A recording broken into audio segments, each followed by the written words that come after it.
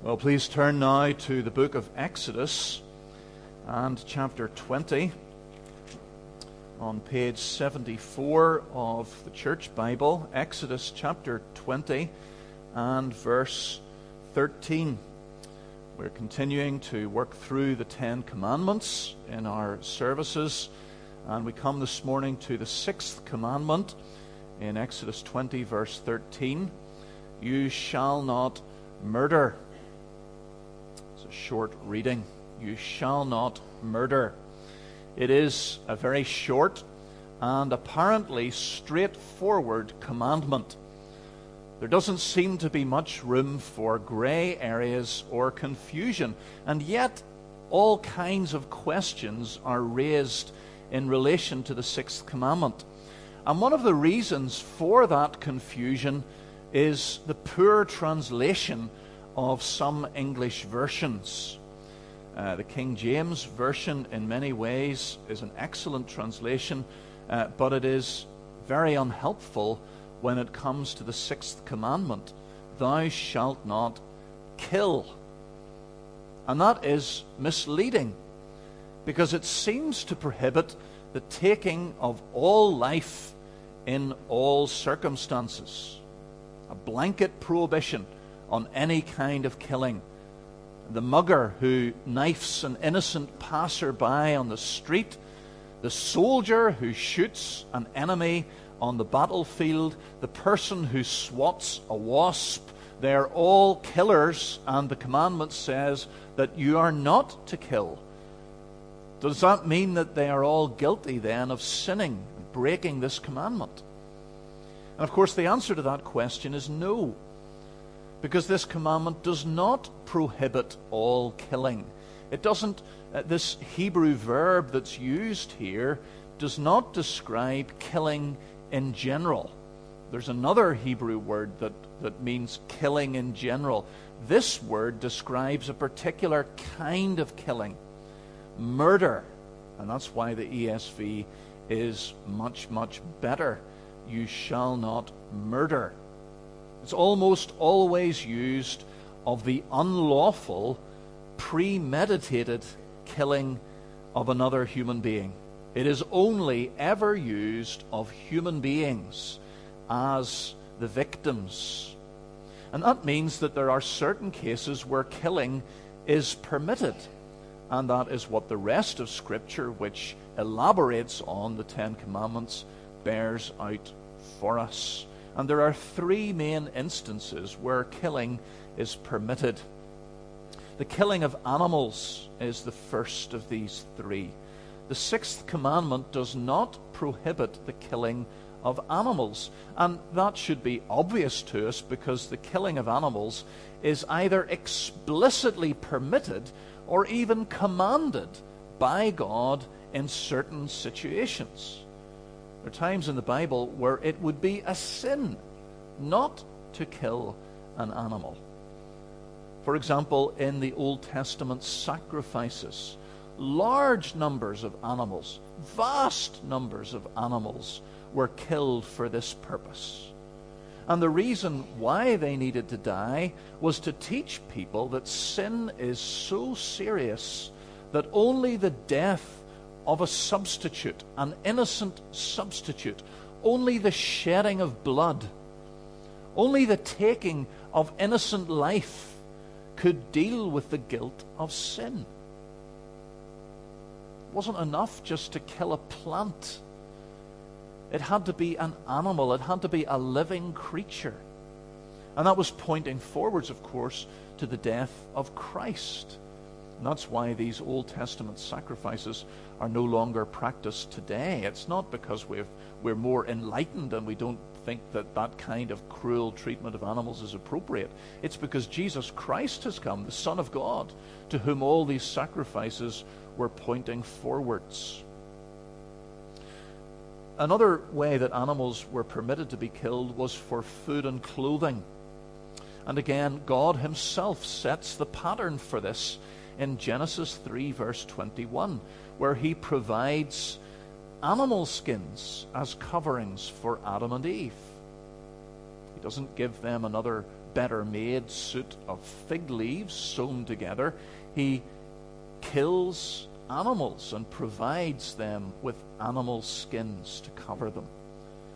And then after the flood in Genesis chapter 9, God gives man permission to use animals for food. Up to this point, they were not killed for food, but from now on, for the better preservation of the human race, presumably as the curse does its work over the generations, a purely plant-based diet wasn't enough to sustain human life. And so God permits men to kill animals for food. Now, a Christian may decide to be a vegetarian or even a vegan for any number of reasons, but it cannot be because he or she believes that it is wrong in principle to kill animals for food. We dare not make ourselves more moral than God himself. God says that we may eat animals for food. And then also animals may be killed for managing the earth's resources. God appointed man to be the steward of this planet on his behalf. In Genesis 1:26 and 28, man is to rule the earth and subdue it. And of course, human beings have always sinfully abused that position as the ruler of earth's resources, wiping out whole species for the sport of killing or for economic greed. But if animals are getting out of hand, we have a duty to control their numbers, even by culling. There is nothing wrong in principle with the practice of culling animals. Now, it should be done as humanely as possible. We should, I think, as Christians, have issues with fox hunting, for example. Not because we have a problem with pests being kept under control, or because we believe that the fox has an inherent right to life, but because it's such a barbaric, cruel way in which the fox is killed. Killing is not meant to be a leisure activity. It's not meant to be a sport for sport's sake. Now, I think it's important that we're clear on this. The reason I'm mentioning this is because the whole issue of killing animals is filled with all kinds of misconceptions. There is this rise of the idea that we shouldn't be eating meat at all, and we should all be eating only vegetables, or that we should all become vegans. And that may well become a prevailing ethos in our culture. But that does not come from Scripture, and as Christians we need to stand against that kind of thinking on principle. The New Age movement, of course, teaches that all nature is one, and that humans and animals are all really on a level. We're all part of the same great reality. Evolution teaches the same thing in a slightly more sophisticated way, that we're all related. It's just that some species are more evolved than others. And there are extreme animal rights campaigners, and they don't even sound all that extreme nowadays. They're much more mainstream than they used to be. But there are animal rights campaigners who argue that animals are entitled to the same rights as human beings, and that all life is equally valuable. Well, the Bible teaches that all life is valuable, but it does not teach that all life is equally valuable. As we'll see, human beings, human life, is in a class all of its own. So we're permitted to kill animals under certain conditions. A second area in which we're permitted to kill is capital punishment. Capital punishment is not prohibited by the sixth commandment. This verb, you shall not murder, that verb is not ever used in relation to capital punishment. And again, we need to be careful that we don't set ourselves up as being more moral than God himself. He is the standard of what is right and what is wrong. And whatever we may think about capital punishment, as Christians, the one thing that we cannot say, dare not say, must not say, is that it is wrong in principle. Because the principle of capital punishment has been revealed to us by God himself. In Genesis 9 verse 6, whoever sheds the blood of man, by man shall his blood be shed. For in the image of God has God made man. And that principle is restated then in the law in Leviticus 24:17. If anyone takes the life of a human being, he must be put to death. Not he may be put to death. We should think about putting him to death. He must be put to death. And that's interesting, again, just as we thought about animals, because in verse 21 of the same chapter, Leviticus 24:21, it says, whoever kills an animal must make restitution, but whoever kills a man must be put to death. There is a world of difference between killing an animal and killing a human being. And that's reaffirmed in the New Testament, in Romans 13 verse 4, if you do wrong, be afraid, for the state does not bear the sword for nothing. He is God's servant, an agent of wrath, to bring punishment on the wrongdoer. So the state has the power of the sword. He does not bear the sword for nothing. Now, the Old Testament is often caricatured as if people were being executed left, right, and center at the drop of a hat in the Old Testament. And that is completely wrong. That's a gross caricature. There are only 13 capital crimes that are listed in the Old Testament. In Britain, at the end of the 18th century, there were about 350 capital crimes for which a man or a woman could be put to death. Capital punishment was abolished in Britain in 1969, but the debate was not characterized by informed, intelligent discussion. It was carried out very much on an emotional level, and there's no doubt that there have been terrible miscarriages of justice when innocent people have been put to death when they shouldn't have been. But with stringent safeguards, we should practice capital punishment for murderers. It is the only adequate punishment for the ultimate crime against another human being. The Bible differentiates, of course, between murder and manslaughter, killing in self-defense, and it's very clear that the murderer deserves death. Manslaughter doesn't carry a capital charge, but murder does, and it should today. So the killing of animals is permitted, the killing and capital punishment is permitted, and then the third category is war. War. The Bible does not allow us to be pacifists. Now, that doesn't mean that we agree with any and every war that our government may conduct. But it's interesting, isn't it, when soldiers come to John the Baptist and they ask him, as they come to repent of sin, as they come to be baptized, they ask him, what should we do? John the Baptist does not say, well, the first thing you need to do is stop being soldiers because it's wrong for you to kill. Jesus and the apostles never tell soldiers that they need to resign from the army. And of course, there are many times in the Old Testament when God commands the Israelites to go to war, to kill many, many people in the course of war.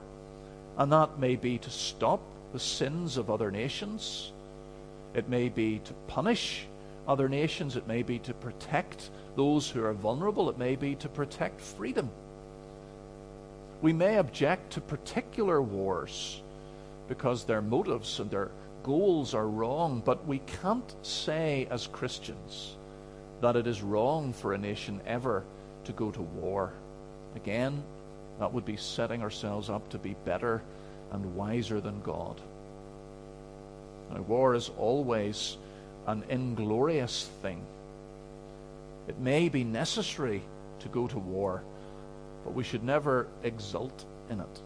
We should never do it gleefully. We should never be glad that war is necessary. No matter how right the cause might be, it should always be the last resort, reluctantly adopted. So this commandment doesn't prohibit taking animal life or taking human life in capital punishment or in war. I want us to spend the rest of the time now looking at biblical reasons for the commandment. Why, in other words, is murder wrong? What is it that makes this sin so terrible?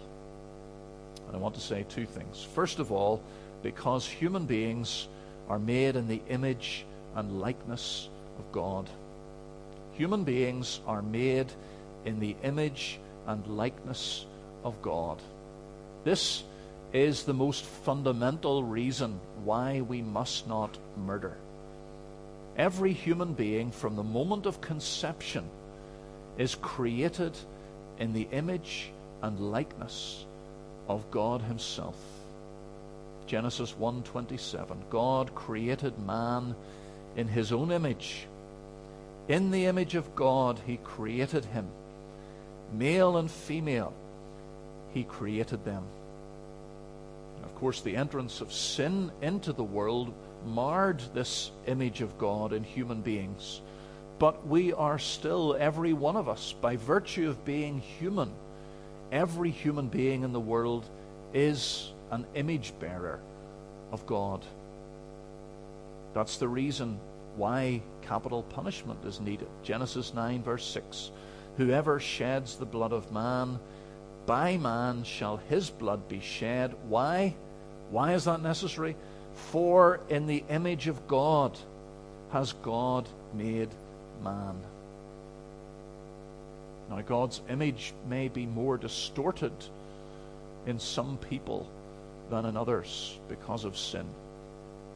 But by virtue of being human, that is what we all are. And there are no exceptions to that.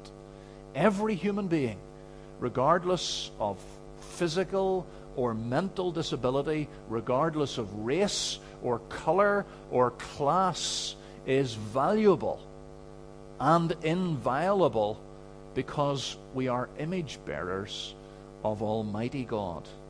Rich or poor, Protestant, Roman Catholic, atheist, black or white, gay or straight, it doesn't matter. Every human being, without exception, is an image bearer of God. And as we were thinking about with the children, there's no other creature in the universe in the same category as a human being. We are unique. We are in a class all of our own in the universe. Not even the angels are created in the image of God. This is the reason why animals may be killed, because they're not made in the image of God.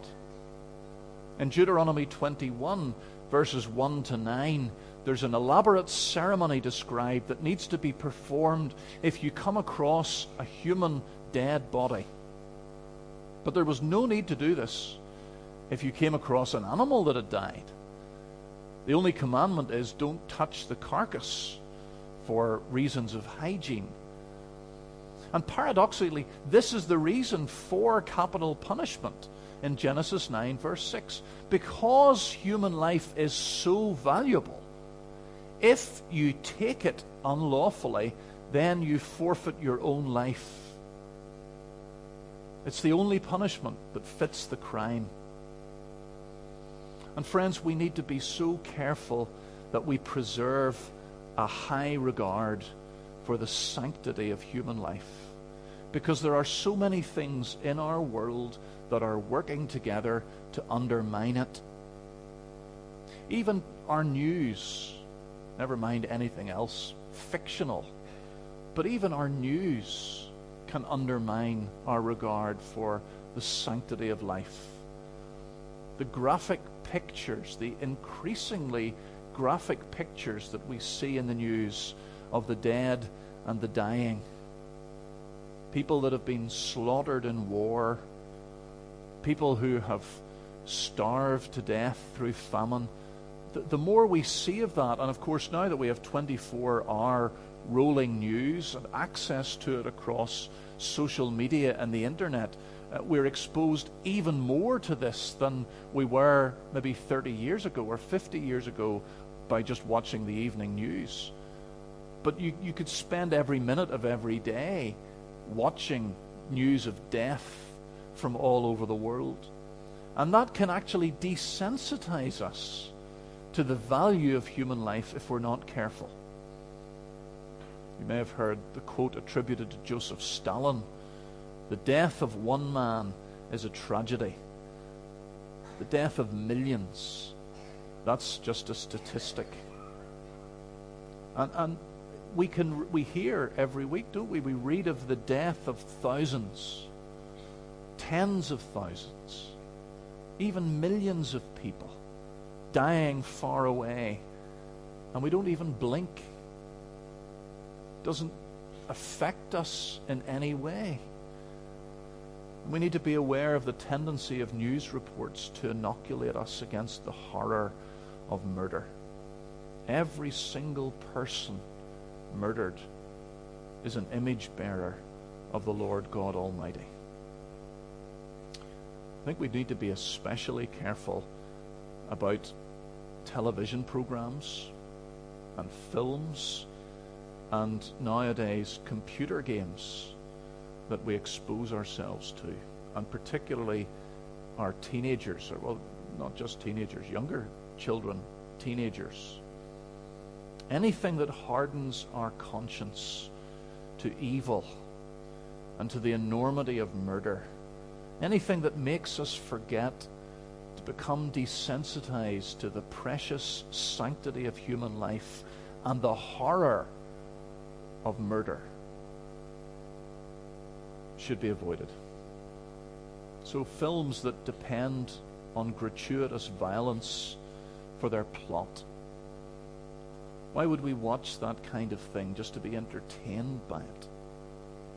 Repeated, prolonged exposure to this kind of stuff makes us forget that each human life taken bears the image of Almighty God. I hope that there's no one here that watches horror films, but it's very hard to see how a Christian could watch horror films where there's the grisly fascination. The whole point is watching people being murdered in gruesome, explicit ways. If you do that, that's something I think you ought to repent of and turn away from. The tragedy of abortion now in our own province is another example of this creeping desensitivity to the taking of human life. God says that life begins at conception, in that embryo that has just been created in the image of God. And to deliberately destroy that embryo in abortion or as a byproduct of fertility treatment or as part of scientific research, that's murder, plain and simple. There's increasing pressure now to explore euthanasia, assisted suicide. And suicide, of course, is increasing in frequency. No human being has the right to take a life, even their own life. It is a gift from God. It's not ours to dispose of as we see fit. Every single murder that we hear about should cause us to weep. as we think an image bearer of God has been assaulted. It is an abominable desecration. So it is wrong, it is evil, because human beings are made in the image and likeness of God. And then the other reason is that it is wrong because of the nature of the act itself. Because of the nature of the act itself. There is the finality of murder. That's self-explanatory, isn't it? Murder is a crime that cannot ever be undone. No amends can be made in any way. There is no restitution possible for murder. That's why capital punishment exists, or should exist. It is the only proper penalty for murder. I said that there were 13 capital crimes in the Old Testament, but all of them, except one, could be commuted to a lesser penalty. In 12 out of 13 cases, the person didn't have to be put to death. The penalty could be commuted to something less. But murder could not be ever commuted. The murderer could only pay with his own life. In our justice system, so-called, a murderer can be released after just a few years in prison. And even if he serves a life sentence, it still doesn't adequately punish this crime, this evil of murder. And again, there are various factors at work in our society, aren't there, that lessen the terrible finality of murder, that fool us, that trick us into thinking that murder is perhaps not so bad after all. And maybe, and again, you young people and teenagers need to be aware of this. It may begin with computer games, with fantasy violence, where someone is blown to pieces 1 minute and then they get up and they play on the next minute. Or the idea of reincarnation. That's very popular, isn't it, nowadays? That death is a doorway to a new existence. You're just moving up the ladder towards perfection. Or there's the vague pagan idea of a blissfully happy afterlife for all but the very worst in society. We've all been at funerals, haven't we, where someone has died and they had no time for God whatsoever, no interest in Christ. They never darkened the door of a church, they never prayed, they never read a Bible, and yet they are spoken of as being at rest or in a better place.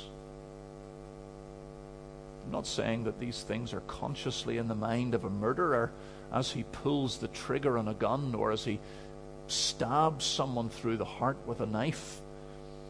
But perhaps all of these things do feed into a mindset that make it easier to commit murder. It's part of the psychological conditioning of a murderer.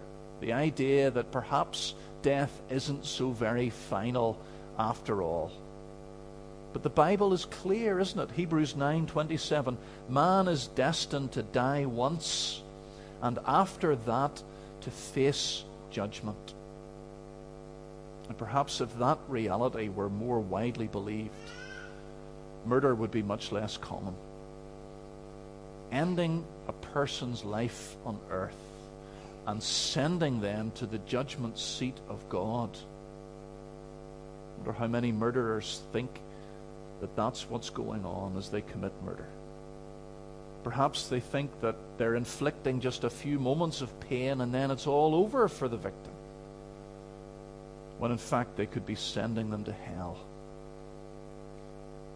I think this is particularly relevant to the whole debate on euthanasia and assisted suicide.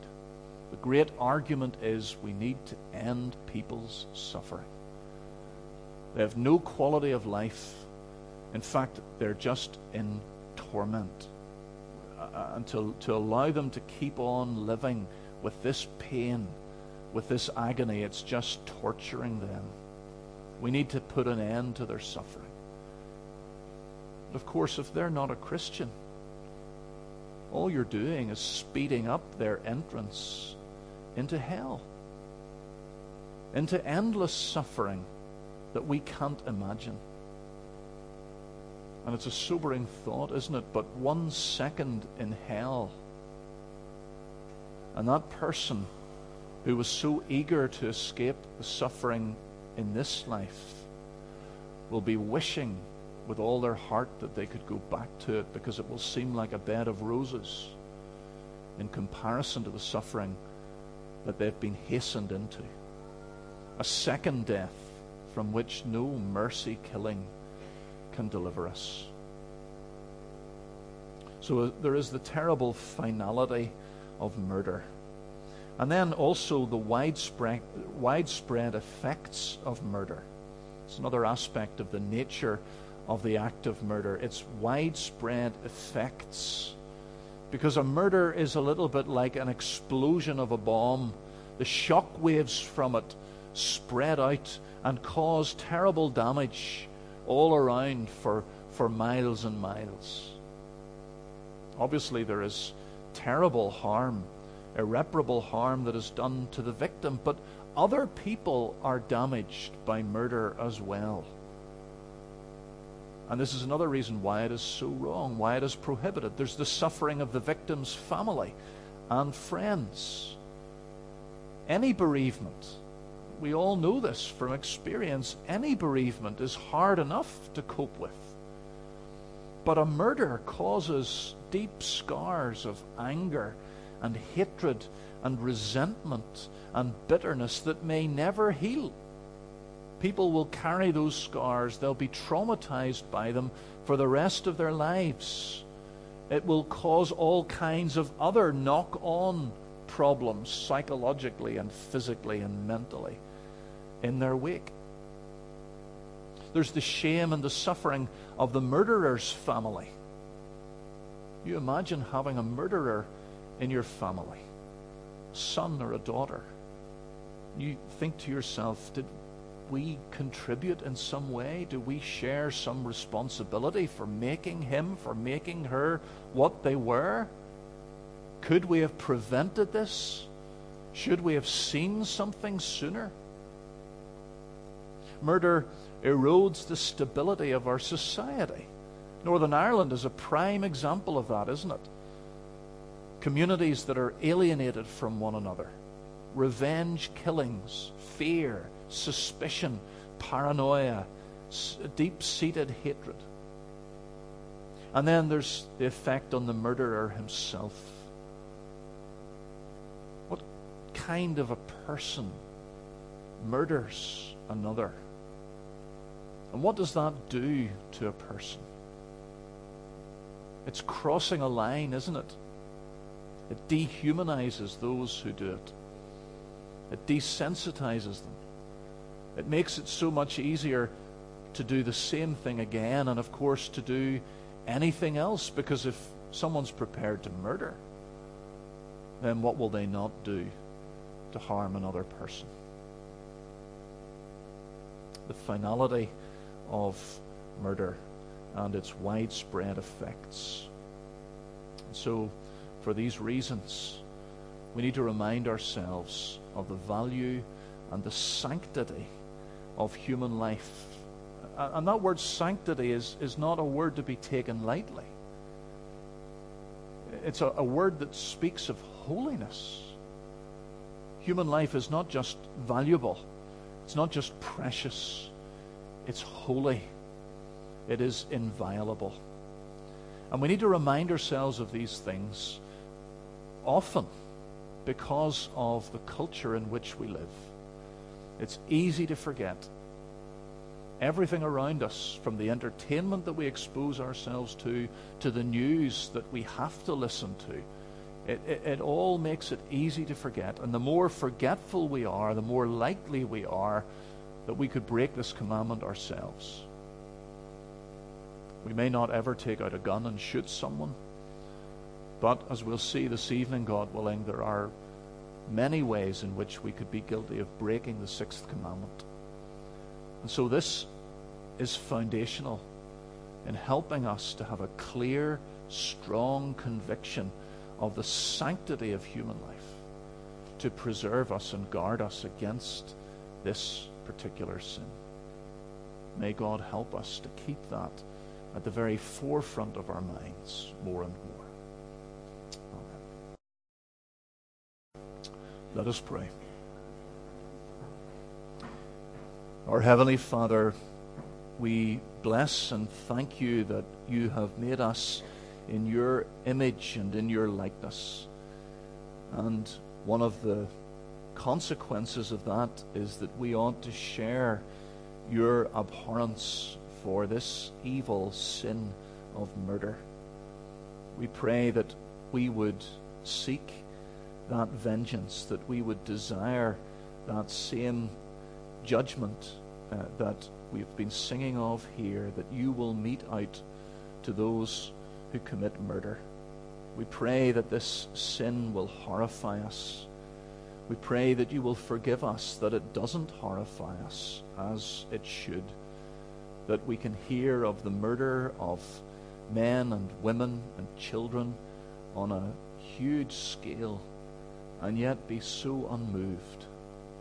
We pray, Lord God, that you will forgive us, that we might even seek to be entertained by the very act of murder being enacted in films and television programs and computer games. We pray, Lord God, that if we are guilty of diminishing the sanctity of human life, that you will forgive us for that you will make us aware of that in our own hearts, that you will help us to repent of it. We pray that we would desire that you would act as we have been praying here that you would against those who commit this sin.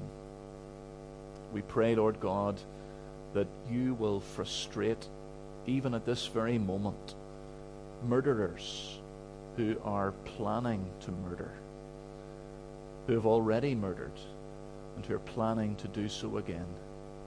We pray, Lord God, that you will be gracious and that you will frustrate their plans, that you will cause them to fall into the trap that they have set for others. Perhaps even in this very community, Lord, we pray that this day you would frustrate the plans of all evildoers, and especially those who would murder the innocent. We thank you, Lord God, that Jesus Christ died for all the sins of all his people, and that on the cross he bore the punishment even of murderers. We thank you that his blood is able to cleanse us from all sin, and if from this sin, then certainly from all lesser sins of which we could be guilty. And now may the grace of the Lord Jesus Christ, the love of God, and the fellowship of the Holy Spirit be with you all. Amen.